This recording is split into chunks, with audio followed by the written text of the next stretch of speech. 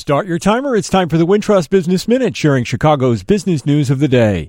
Capital One says it plans to keep the Discover brand after announcing a deal to buy the Riverwoods-based financial services company. It's an all-stock deal valued at $35 billion and could close later this year if it gets regulatory approval from the government. The deal would create the largest U.S. credit card company by loan volume. Until now, Capital One had to rely on Visa or MasterCard to issue its credit cards. This deal would enable the company to cut out those middlemen. The Virginia-based Capital One is the 12th largest U.S. bank as of the third quarter. Discover is the 33rd biggest. North Chicago-based AbbVie has a new CEO. Robert Michael will replace Richard Gonzalez, who's retiring. Gonzalez has been CEO since AbbVie was launched in 2013 as a spinoff of Abbott Labs.